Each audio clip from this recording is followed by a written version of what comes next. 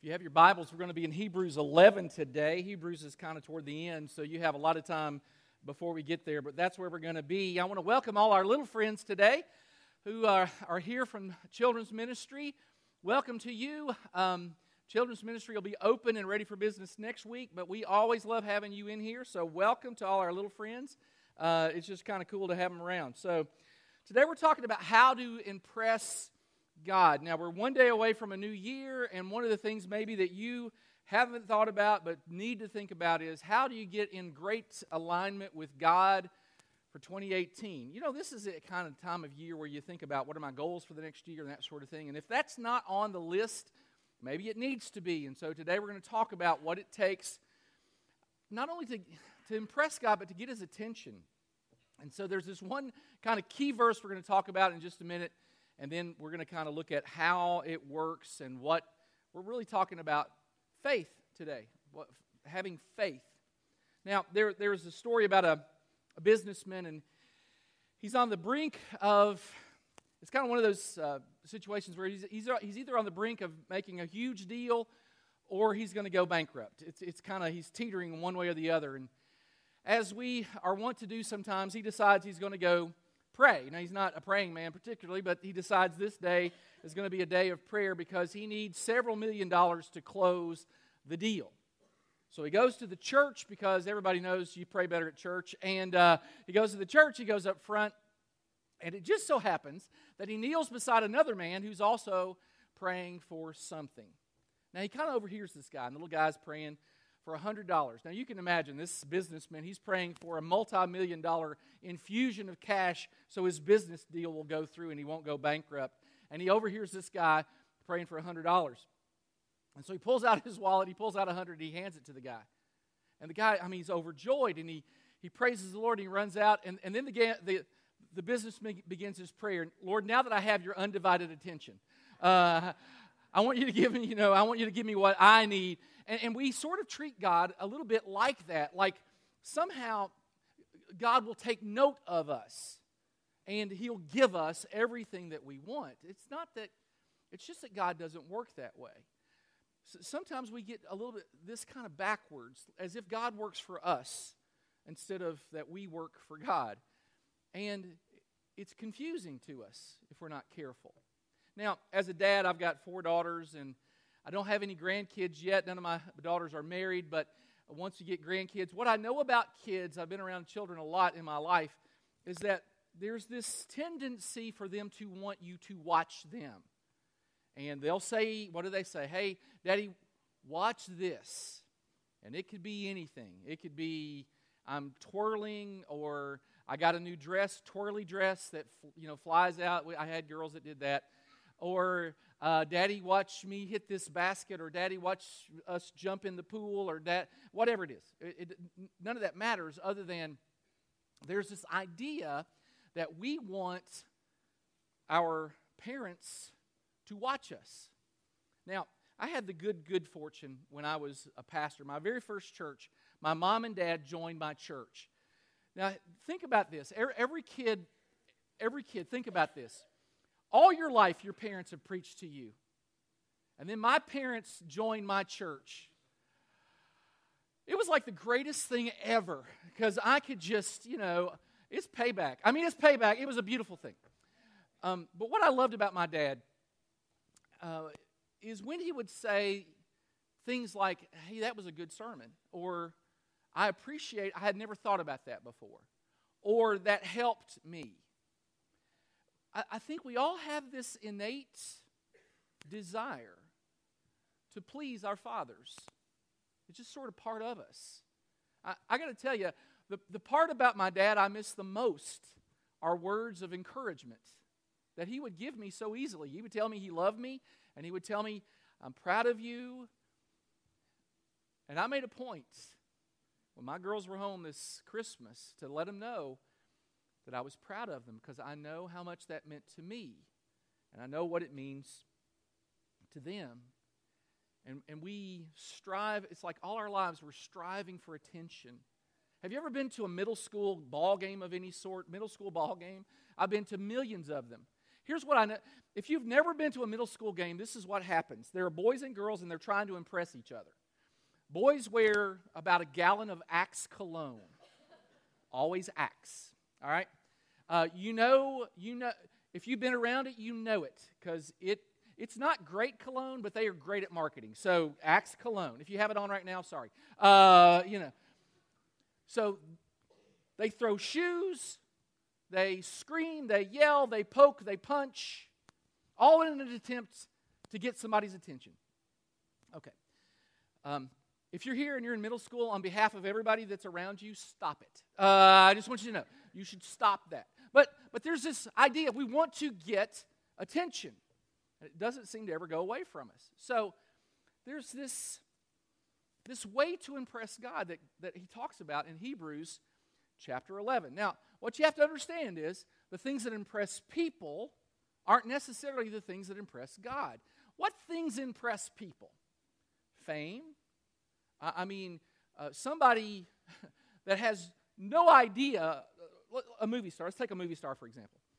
They're a celebrity, and yet they speak about things they have no idea about. And yet people listen to them because they are a celebrity. We line up to meet basketball players or sports figures.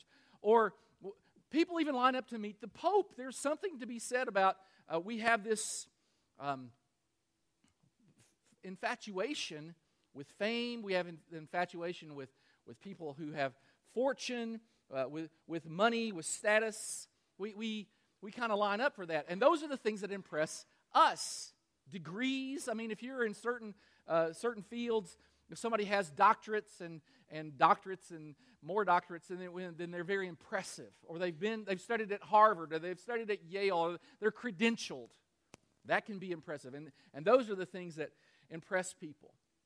But for us, the truth of the matter is, the things that impress us aren't the things necessarily that impress God. Now, there was a case study about this, kind of not just sort of random, it just kind of randomly happened, but within about a month, these two ladies both passed away.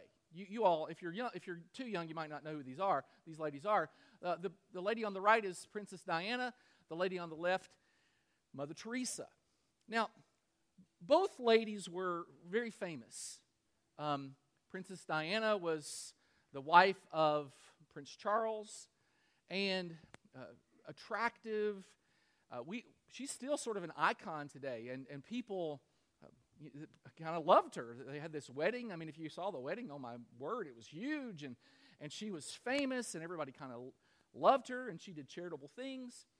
And then you had Mother Teresa, and Mother Teresa was amazing. She worked with the poorest of the poor in Calcutta, India, and she worked with people who simply had no hope.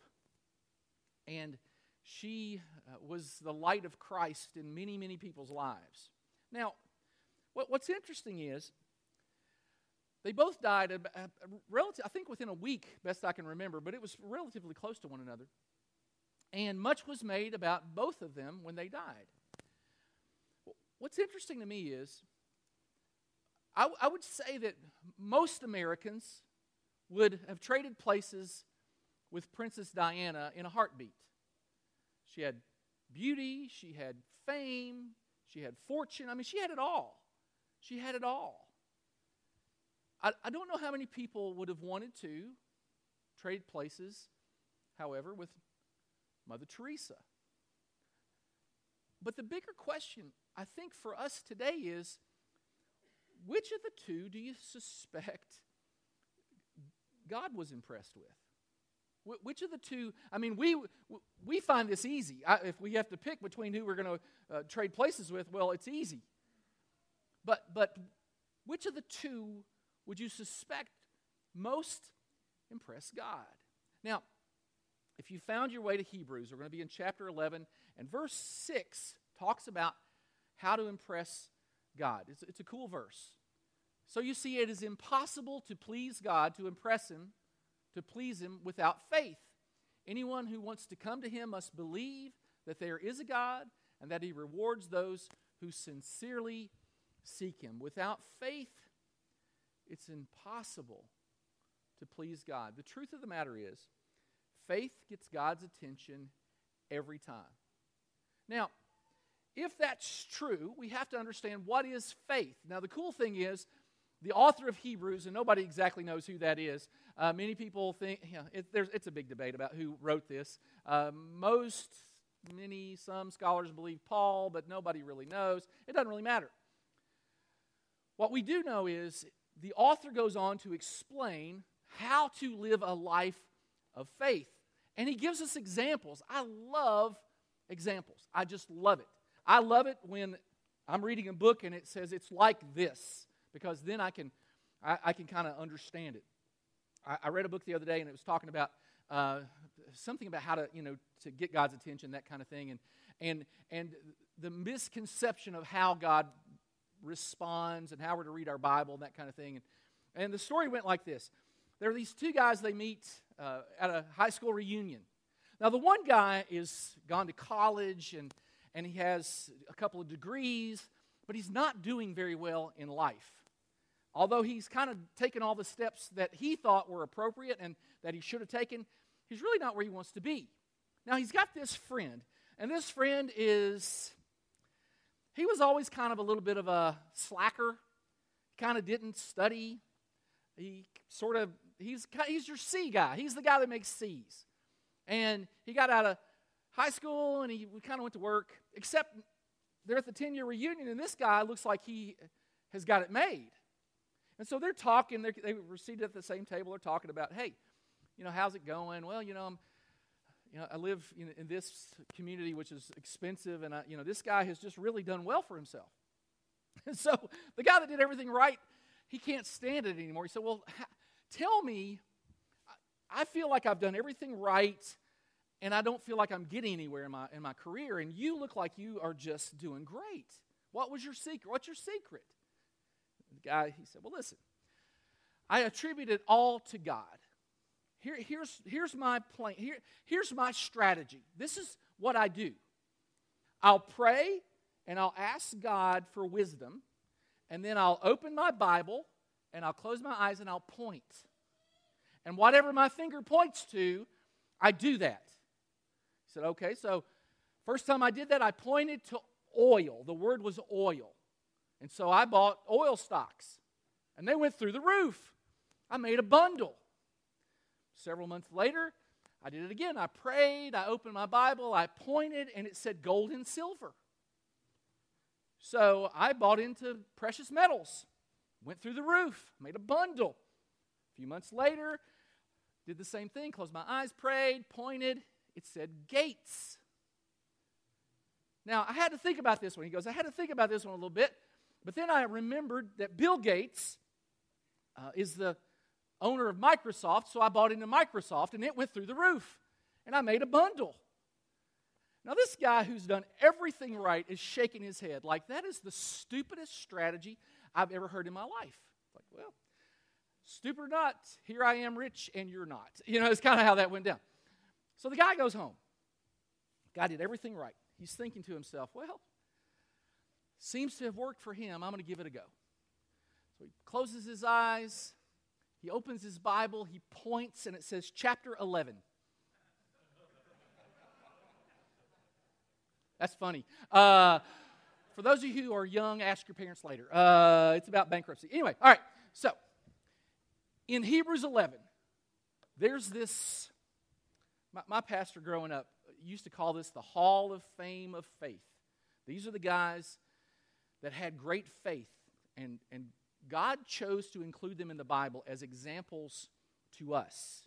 So what does it look like to live a life of faith? If we're going to employ this strategy, if we're going to say, okay, well, it's impossible to please God apart from faith, then I want to have more faith. What do I have to do to implement more faith? What does it look like? Well, number one, what really pleases God? What really impresses God? Faith is believing even when I don't see. It's believing even when I don't see. It's visualizing a future in the present. Think about this. An architect has to see it in his mind before he draws it on paper. An Olympic athlete has to think through what What is the goal? I mean, I'm trying to win gold. I'm not just trying to compete. An artist, I remember, was it Michelangelo that carved the statue David? Was it Michelangelo? Does anybody know? It was. Okay, great. He said about that, it's this huge stone, and he said, I could see the statue there. I just had to set it free. And he could see it in his mind before he started to chisel. It's visualizing, it's believing before I see. Now, it says, now faith is being sure of what we hope for and certain of what we do not see. It's believing in advance. It's believing in advance. Now, for the Christian, this plays out mostly in our faith life, in believing in God. Most religions, all other religions apart from Christianity, say you have to earn God's approval. You're good enough, then God lets you in. If you're not good enough, God doesn't have to let you in. The problem is, how good is good enough? Who sets the standard of good enough? Do I get to set my own standard, or does somebody else get to set that standard? That's the problem with this point, with this strategy, with this approach. Christianity, on the other hand, says that I know I can't be good enough, yet I believe, I put my faith in somebody who was good enough. His name is Jesus. So I don't even try to be good enough because I know I can't be good enough. I've got sin in my life, but I have somebody, I believe in somebody who can take my sins away and make all things new. And that's why Jesus one time said, blessed are those who haven't seen me and believe anyway. It's placing faith in someone I haven't yet seen. Christians are sometimes kind of belittled. It's like, how do you believe in something that you can't see? It's almost like we're not intellectual. But people believe in things they can't see all the time. I mean, electricity. Can you see electricity? I mean, maybe you can, but I turn my light switch on. I don't see the electricity, but I see the result of the electricity. I don't have to see it to believe it. Right now, we have phones in our pockets, and there are phone waves. What are they called? Waves of phoneness that come into the building. You can't see them, but you get on your phone. I mean, it's there. The internet, I mean, I can't see how that gets to my phone. It's amazing, honestly. It's there. I turned on my radio on the way into church today, and I can't see radio waves, but there's the result of them. Just because you can't see it doesn't mean you can't believe in it. Listen, faith isn't a matter of intelligent versus unintelligent. Faith is a matter of believing even though I can't see. And so, I believe that Jesus will take away my sins. I've seen the effect of that in my own life. I believed it. I have faith, and therefore, it happened. So, faith is believing even when I can't see. But faith is also obeying. This one's tough. Obeying even when I don't understand. This one is really tough. Now, as a parent, sometimes you tell your kids want to know why. Why do I have to go to bed early? Why do I have to eat my vegetables? Why can't I hang out with my dope-smoking friends? I mean, why? And every parent has the same answer, right? Because why? Because what? I said so. Because I said so. I mean, that is the answer. Behind because I said so is I know more than you do. I know more than you do. And God sometimes will tell us to do things in Scripture. And you have to understand this. You got to get this. He knows more about life than we do. And you have to trust. Now, what I like about this particular point is that in Hebrews, God gives us a couple of examples. First, He gives us Noah. It was by faith that Noah built an ark to save his family. By the way, let's say you're sleeping, or you're watching television, but you're kind of sleeping. You're about half zoned out. And all of a sudden you get a vision. And the vision is of God. And God is telling you the world is really, really messed up. I mean, really messed up.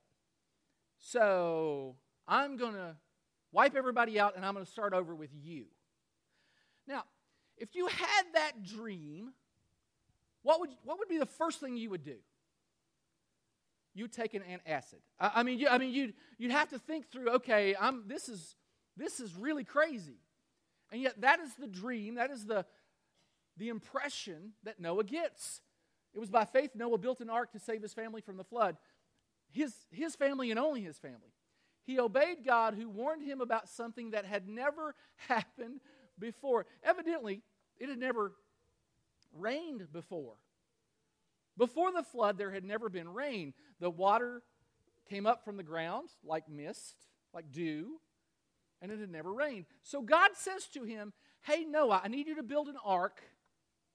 I'm going to bring the water to you. He didn't build it next to the ocean. So can you imagine the ridicule that he endured while he's building this massive boat on dry land, not near any body of water? I mean, that would be, the humiliation factor is huge. But not only that, it had never rained before. So God says, yeah, it's going to rain. And Noah said, well, what's rain? And God says, well, rain is going to cause a flood. And Noah's like, well, what's a flood? Because he'd never seen any of this. If you had never seen rain, what would you think about rain? We had a dog one time, and the first time it snowed, it was really fun to watch. It was a black lab, and his name was Dunkel. Isn't that a great name? That means darkness in German. Dunkel. I mean, that's great. It's great. Evidently, you're not impressed. It's okay. And the first time Dunkel saw snow, they run around and they dip their little nose in it, and it's amazing. And they frolic and I mean, I wish I was that happy ever. That was like the happiest I've ever seen anything.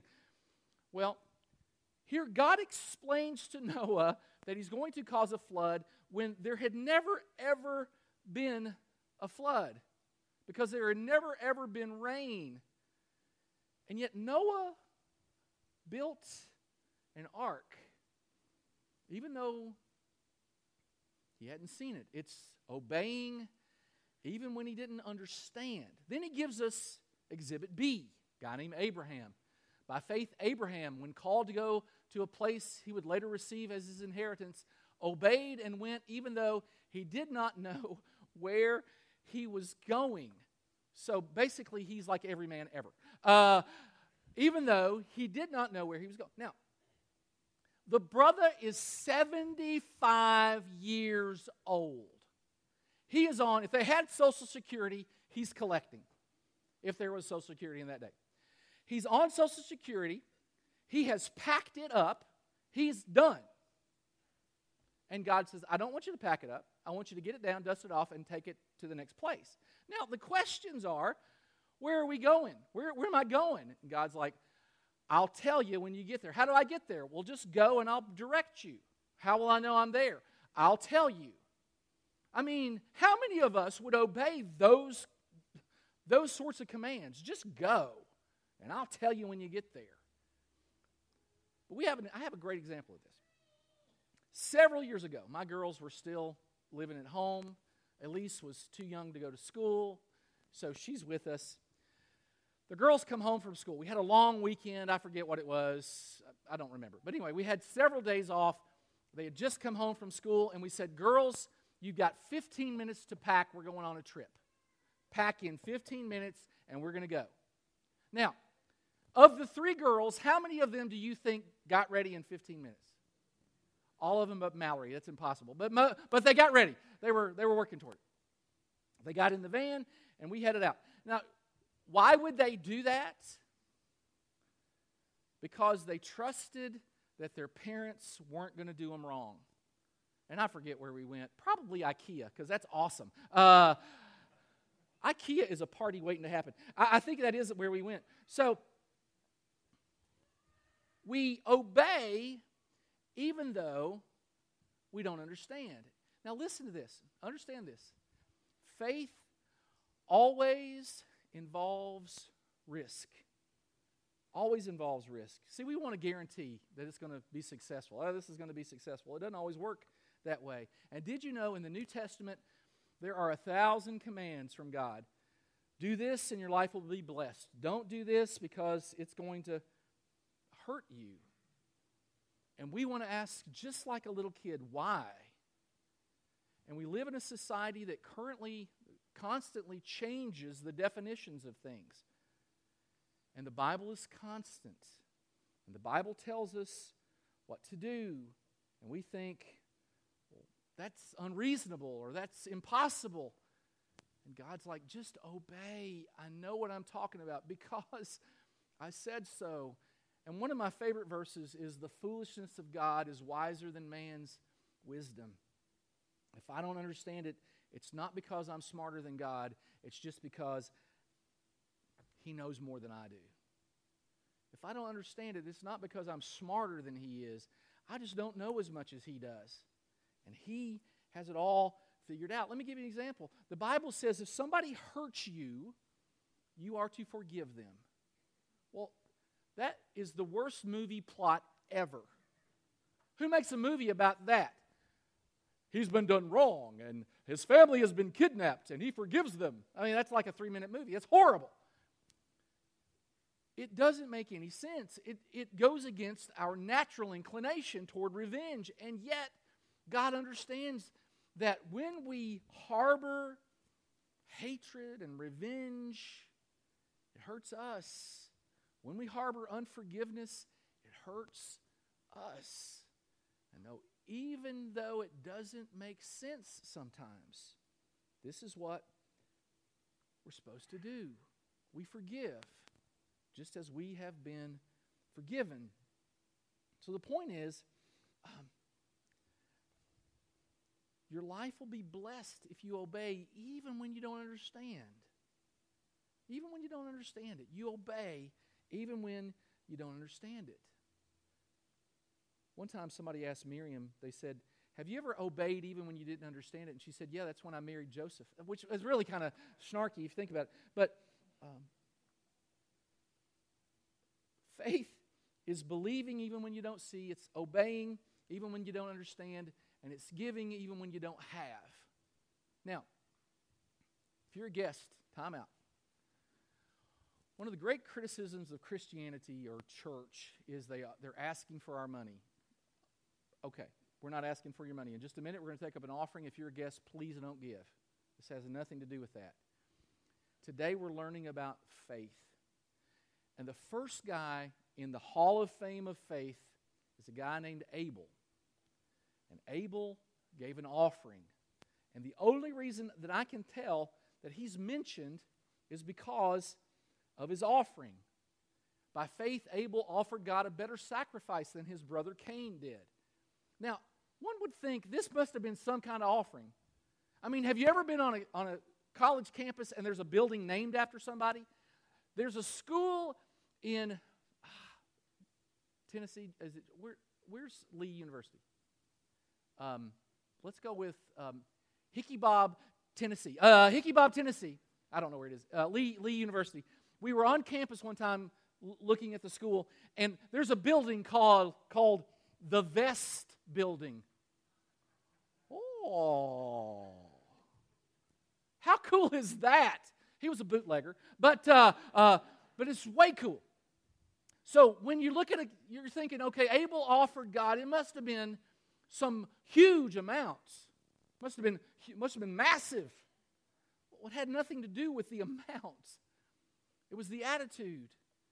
He offered a better sacrifice because he offered God the first and his best.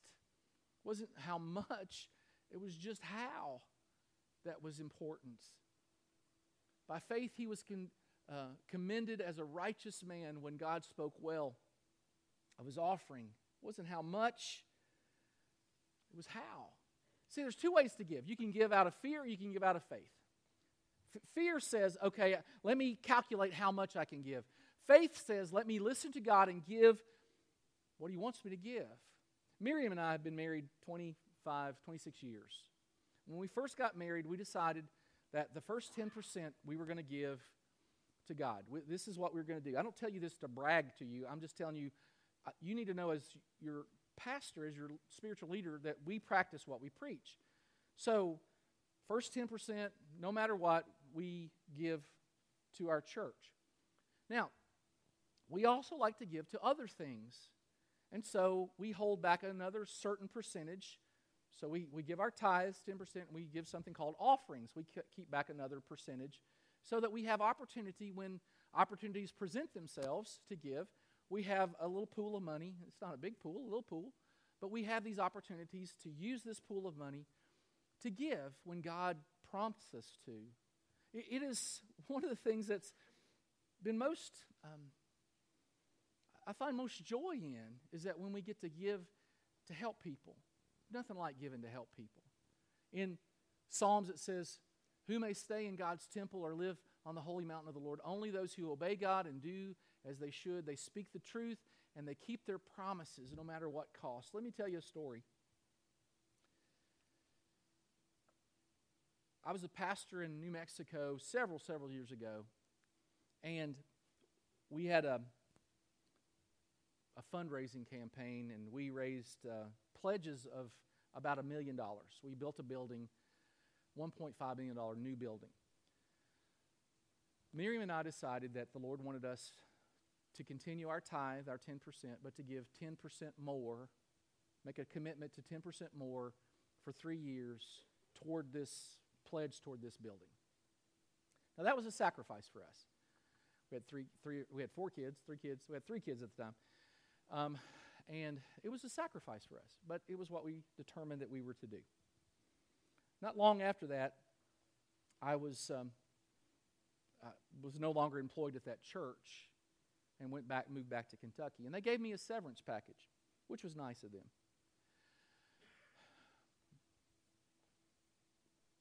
We had made a commitment, a pledge. Now, it's not binding. Nobody's going to come collecting. It was just an agreement. We agreed to this. And we had this severance package, and we moved back to Kentucky, and it was a little tight financially. Yet we had made a commitment, and so we decided that the severance package, it's kind of interesting that how God did this. The severance package was just the amount of money plus about $200 that we needed to fulfill our commitment to our pledge. And every time we would get a check from the church, we would send it back to them as our pledge. Now, let me just be real honest. That's some of the hardest stuff I've ever had to do. Because I looked at that amount and I thought, we could really use this. Did any of y'all ever watch Bugs Bunny and he had the little devil bunny and the angel bunny on his shoulder? Every time that check would come, that happened to me, sort of. And this voice was whispering, you could really use that money. And this voice would whisper, yeah, but you made a commitment, and you got to honor your word. Yeah, but you could really use that money. And kind of back and forth it went. And it was almost as if God made me learn this lesson. That I can't outgive Him. He provided. The Bible promises His provision. I've never seen the righteous forsaken, their children begging for bread. I learned this the hard way. I didn't enjoy that. That was one of the hardest times of my life. Because as a dad, you want to be a great provider. But as a spiritual leader, you want to keep your word. It was a tough time. It was a time that we learned that God is faithful. Look at this text. In 2 Corinthians it says, whoever sows sparingly will also reap sparingly, and whoever sows generously will reap generously. Each man should give what he has decided in his heart to give, not reluctantly or under compulsion, for God loves a cheerful giver. Faith is believing when I don't see, it's obeying when I don't understand, and it's giving even when I don't have. It's trusting that God knows what He's talking about. And when I read something that I don't understand or I don't want to do, but I know I need to do, I do it anyway.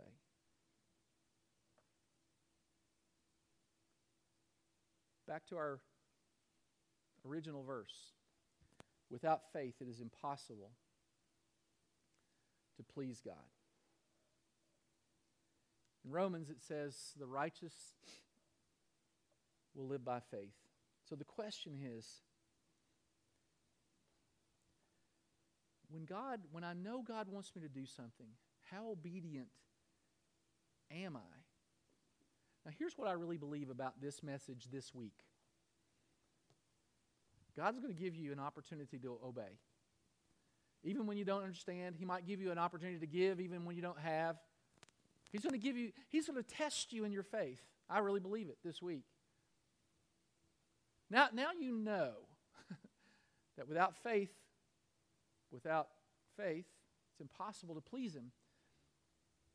So, my prayer for us is that this week when God gives us an opportunity to practice what we've heard, that we will rise to the occasion, that we will do, we'll obey, even when we don't understand. We'll do the things that God's calling us to do, even though it may not make sense. That we'll be people of faith, because that's how we live. Let's ask a blessing on this message in our hearts today. Lord, thank you.